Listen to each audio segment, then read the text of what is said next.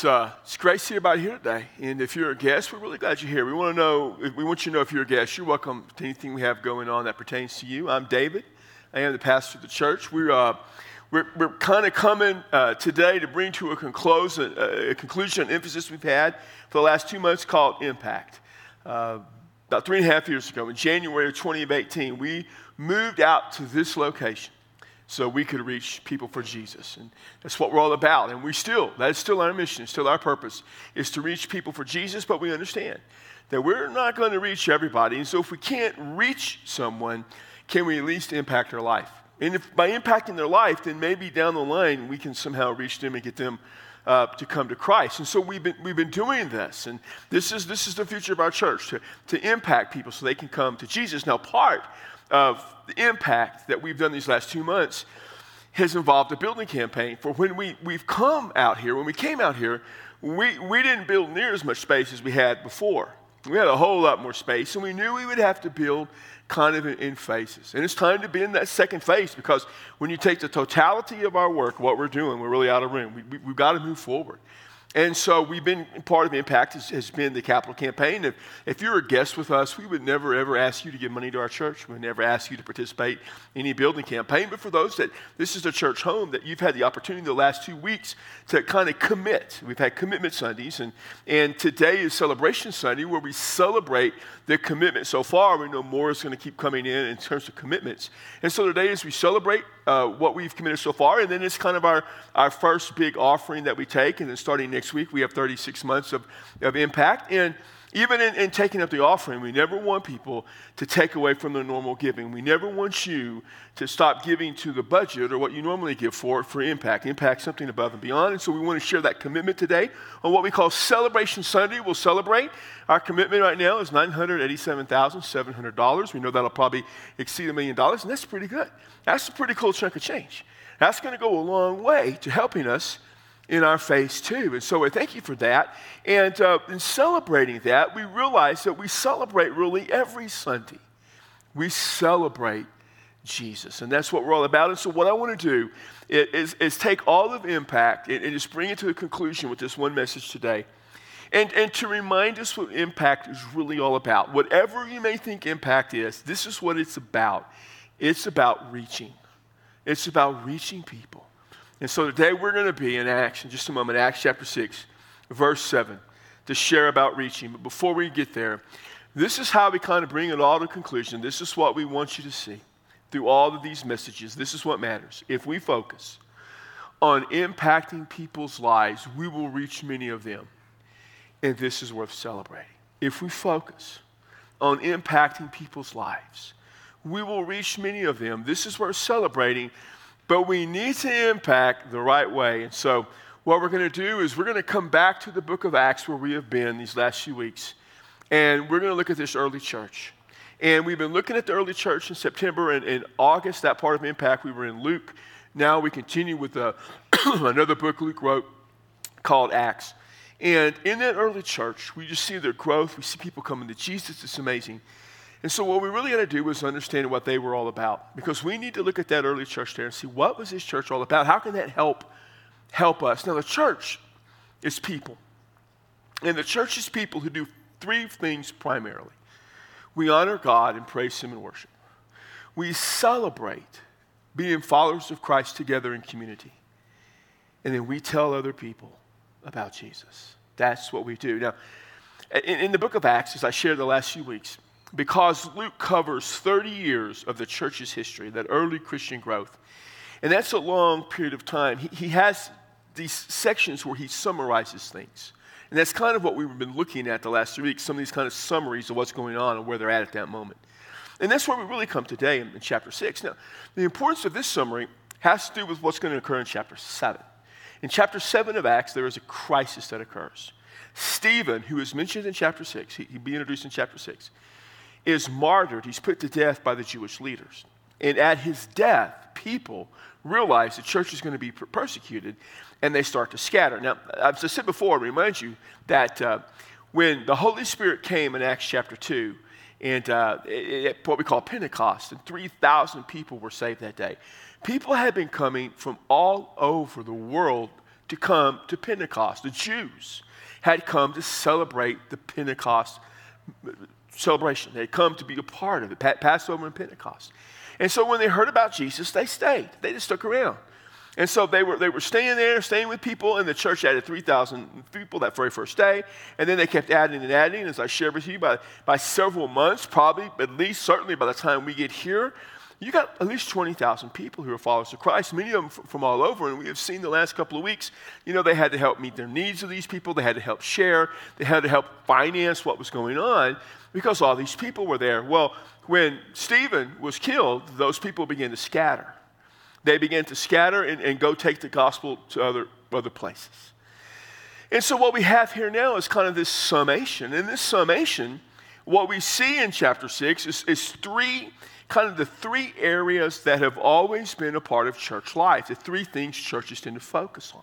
It kind of comes in here, and we kind of see the focus here of these because of an ongoing difficulty. And those three areas of church life has been concerning the Word of God, sharing the Word of God, preaching, teaching, ministry, meeting people's need, and administration, overseeing the governance of the church. So many of the churches, they all kind of come together. And they come together here in chapter 6 because there were so many people with needs. There was a large group of widows who had needs, and everything was overseen, and the people involved in overseeing everything were the apostles. The 11 guys, minus Judas, was 12 and 11, plus they added Matthias, and probably you could add Barnabas and maybe Justus, who was considered as being considered to be one of the 12, maybe the brothers of Jesus. You had these handful of guys who were overseeing everything, and especially the apostles. And you're not going to do a good job trying to do all those things. And so a problem arose.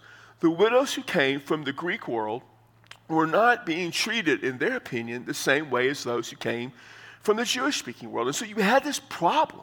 The Greek-speaking Jewish Christian widows felt like they were getting the short end of the stick. And they kind of were. And so the 12 met, and this is what they said in chapter 6, verse 2, to the church. They said, it's not desirable for us to neglect the Word of God in order to serve tables. They said, it is not desirable. That means it's not good for us to do something, to neglect one thing, to do something else. And what they were going to neglect was the Word of God. I'll talk about what the Word of God means in a little bit. In order simply to serve tables. Now, ministry is important. Never think that ministry is important. It is. Ministry is important, or they wouldn't have dealt with it. The administration of the money to minister is important. If it wasn't, they wouldn't have dealt with it.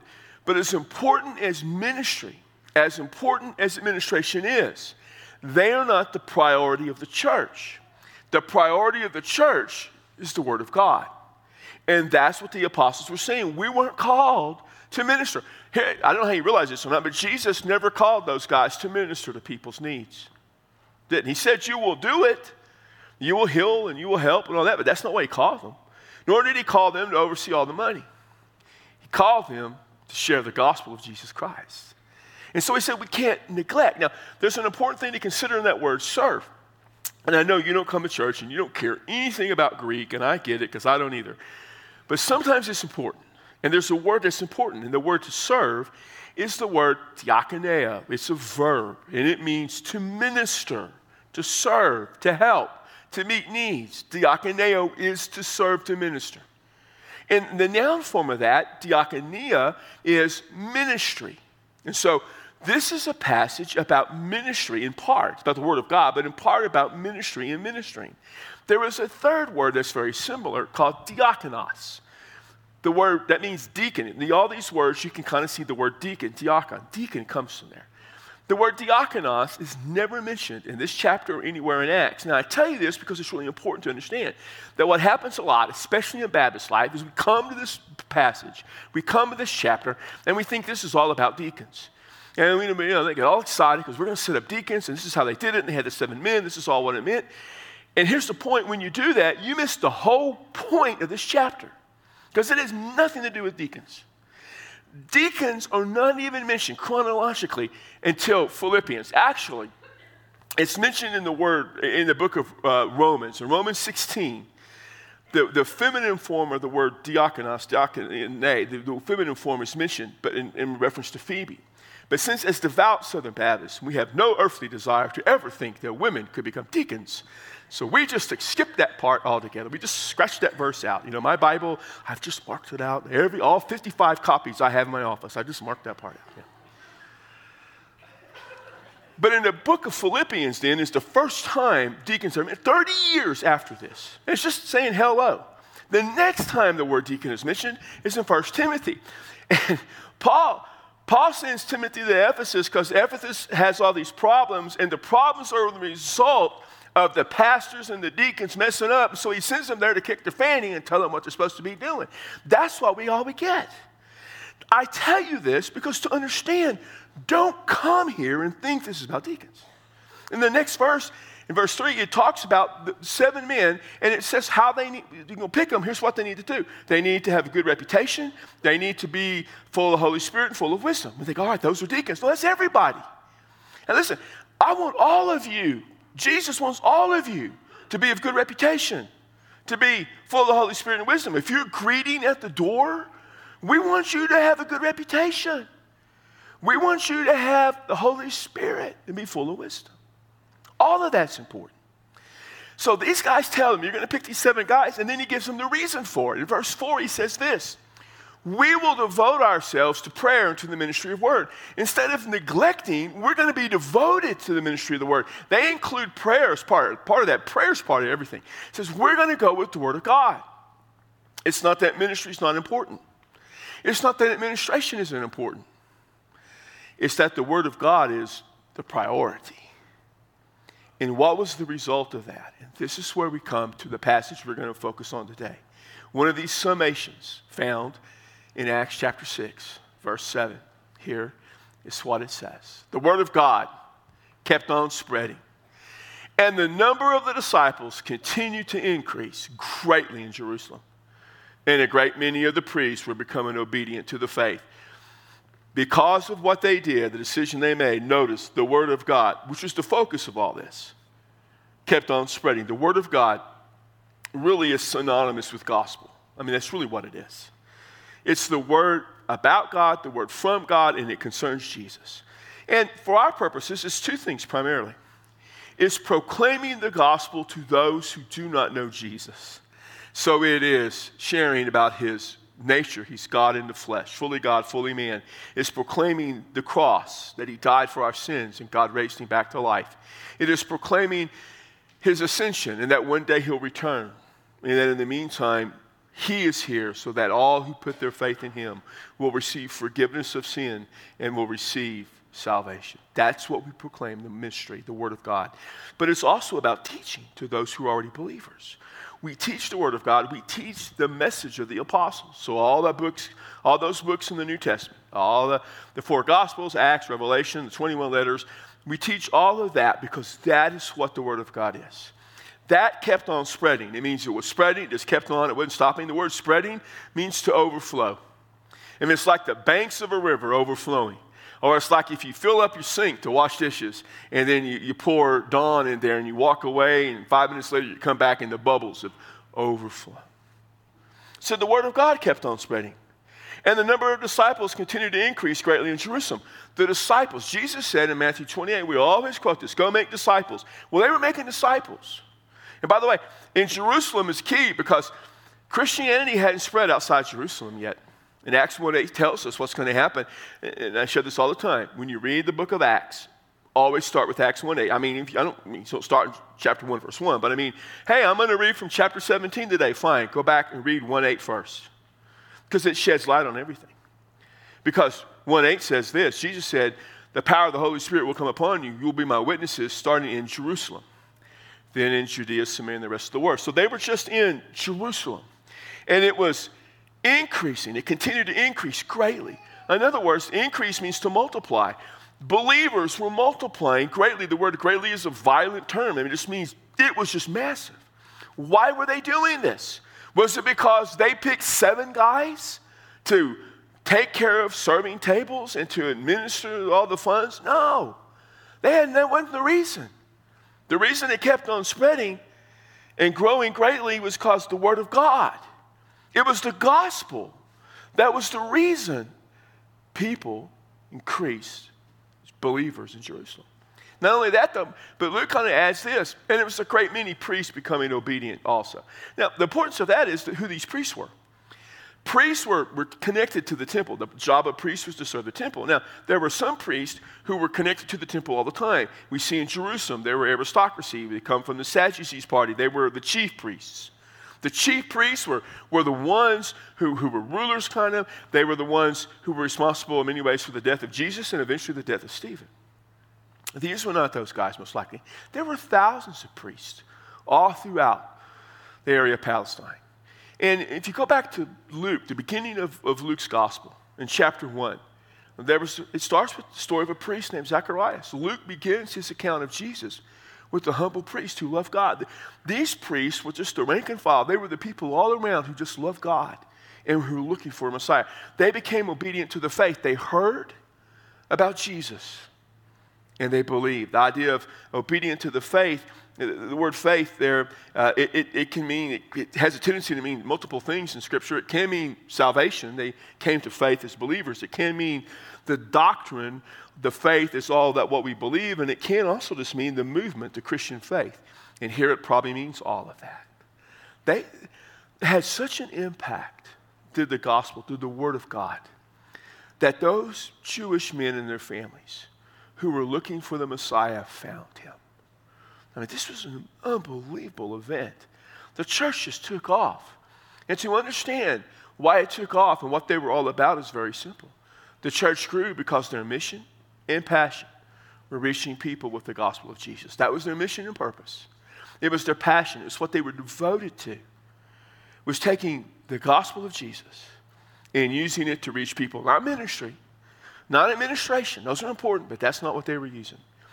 They took Jesus. And why Jesus? Why the gospel of Jesus? Why would this be what they were taking? It's real simple. No one can impact like Jesus. No one can impact like Jesus. Not Peter, not the other apostles, not Paul later on, not you, not me. None of us impact like Jesus.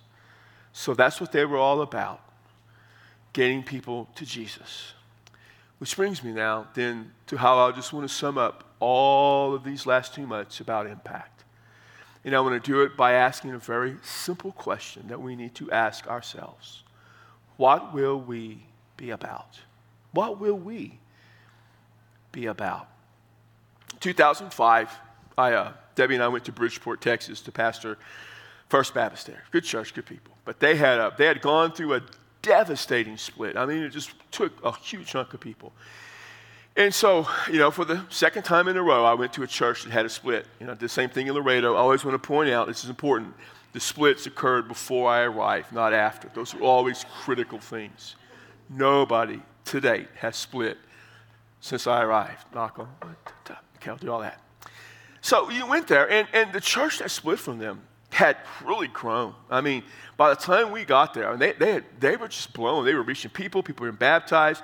They were already as big, if not bigger, than First Baptist. It didn't take much longer, and they were just blowing past. They ended up being about big as us. And they were just tremendous doing stuff. And the odd thing was, when we got there, First Baptist, their view was, and this is true, we won the split. We won. I'm like, how in the world do you win a split? Who are the winners in a split? I guarantee you one thing, if there was a winner in a split, it wasn't you. But their view was, we kept the building, we won. It must be like the game last night. I know that NMSU lost, but it'd be like, well, we actually won because we kept our stadium. They have to leave. Yeah. University of Hawaii is not staying to take over our campus. Why would you want to leave Hawaii to take over our stadium? So, no offense to any of you who might think otherwise. And so that was their attitude. And so I got there, and I realized for several years I had been dealing with the fact that I was understanding that the way we did things was going to have to change if we were really going to keep reaching people. And the world is changing. Our culture was changing. I grew up in a culture where we believed in absolute moral authority. We believed in absolute truth. It was a Christian modern culture. There was a right and wrong. People who did wrong understood they did wrong, paid the price. But the culture changed. And growing up, we're millennials and soon to follow Gen Zers. And they grew up, some of you grow up being told there is no absolute moral authority. Right is whatever you want it to be. Whatever you want to be right is right. That world thinks differently. They don't think about God and they don't think about the church the way the people I grew up did. And we didn't realize that. And in church life, there's five kind of things that you have to understand that we do. There is the Messiah, who's Jesus. There is the message of the Messiah, that he is Lord. And there's the mission that takes that message, and that is to reach people for Christ. That never changes. But two things do change. Methods change, and ministries change. The problem is, some churches never want to change the methods and the ministries. That was good enough for me 30 years ago. It's how I came to Christ. It could work now. That's their mindset. In some churches, not only do they want to change their methods and ministries, they want to change the mission, and they want to change the message, and they want to adopt the culture and say, we're going to have to be more accommodating, and we're going to have to understand there's more ways to God than just Jesus, and there's more books than just the Bible. And they go the other extreme. And so, I was kind of faced with this question. How do we reach people for Jesus? That's really what it was all about. How do we reach people for Jesus? Because that's what we have to ask. That's what we have to begin to understand. And I was dealing with that. And I think back, and when I was in Laredo, there was this lady who was a part of our church. Her husband was very active. She wasn't, but she liked to pretend she was. And she was big in the community, big social person in the community. And so she came to me one day, and she wanted our church. She said, I want my church to get involved in Habitat for Humanity. She was a part of Habitat for Humanity. I think she ran it. Great organization. You know what it is? They build homes for people. Fantastic. Got no problems with it. But I knew about it. And so I said, well, tell me about it. I was kind of, all right, I'll give you a shot. She told me about it. And I said, let me ask you one simple question. If we participate in this, can we tell people about Jesus? She said, no. And I said, well, then we won't participate, because that's not what we're about. We're not here to build homes. Good idea. We ain't doing it. And she was stunned. She said, well, did you name some churches that were doing it? And I said, yeah, they're doing it, but they're also dying. Those churches aren't reaching anybody. They're dying. I know they're dying because their people are coming to our church. And when people from their denomination come to town, new people, and they go there to see what they got, they don't go. They come to our church.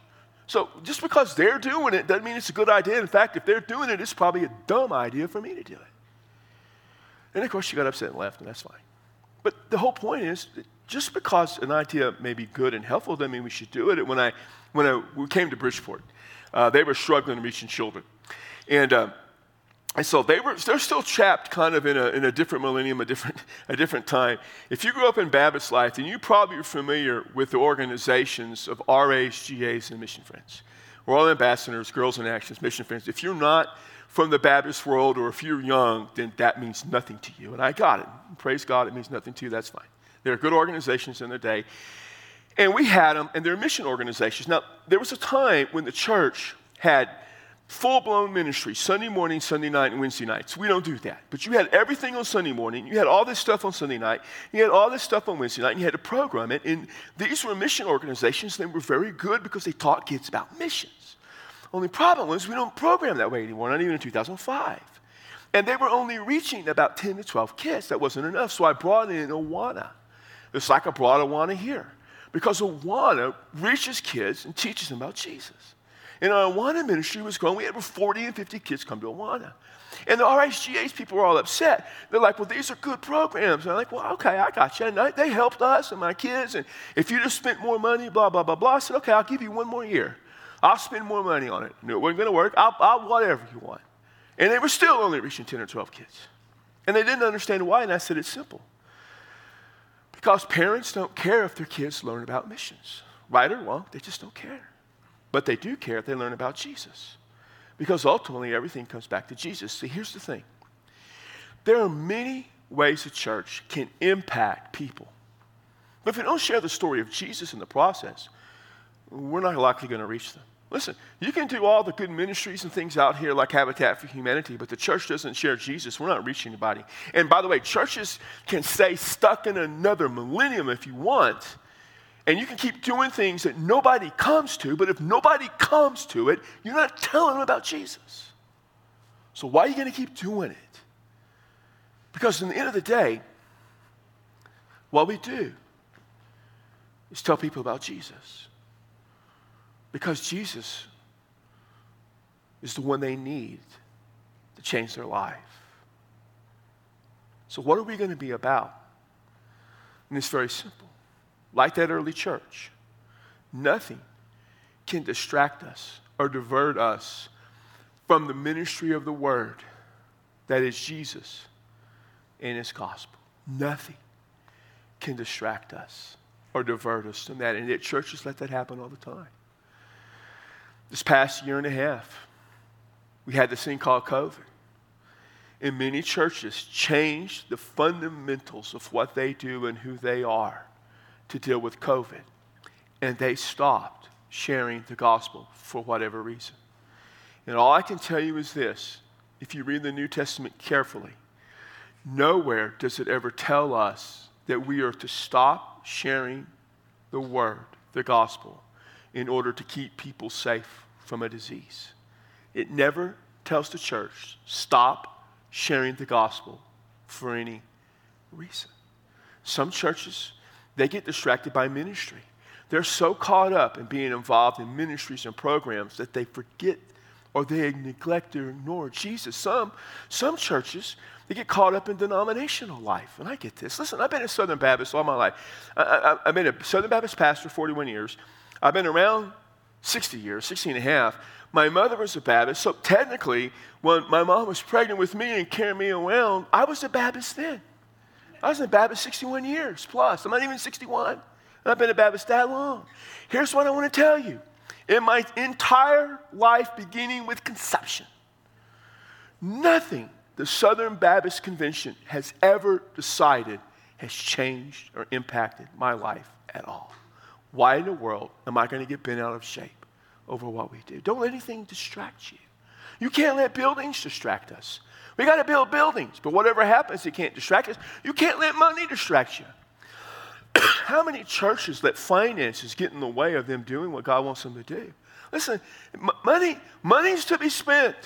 I give money to this church so the pastor of this church will spend that money. That's me, so I get to spend my own money. It's the only money I ever get to spend from my family is just the money I give here. I'm just kidding. I'm serious.